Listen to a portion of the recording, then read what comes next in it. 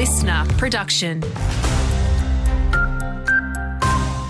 G'day, it's Archie from the newsroom with an update. We've still got hours of rain expected, according to the BOM. I've got Dean Narramore with me, who's one of their senior meteorologists. Dean, give us the rundown. Yeah, basically, we're starting to look down a flood disaster starting to shape up across the North Tropical Coast.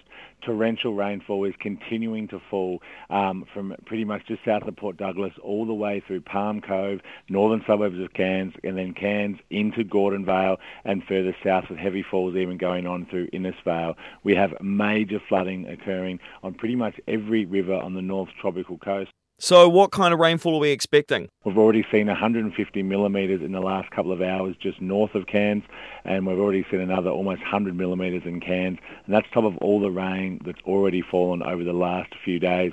We're likely to see at least another 100 to 300 millimetres with isolated falls up to 500 millimetres possible as this convergence zone of torrential rainfall sits just north of Cairns and brings heavy rainfall from the Cairns all the way down through to Innisfail.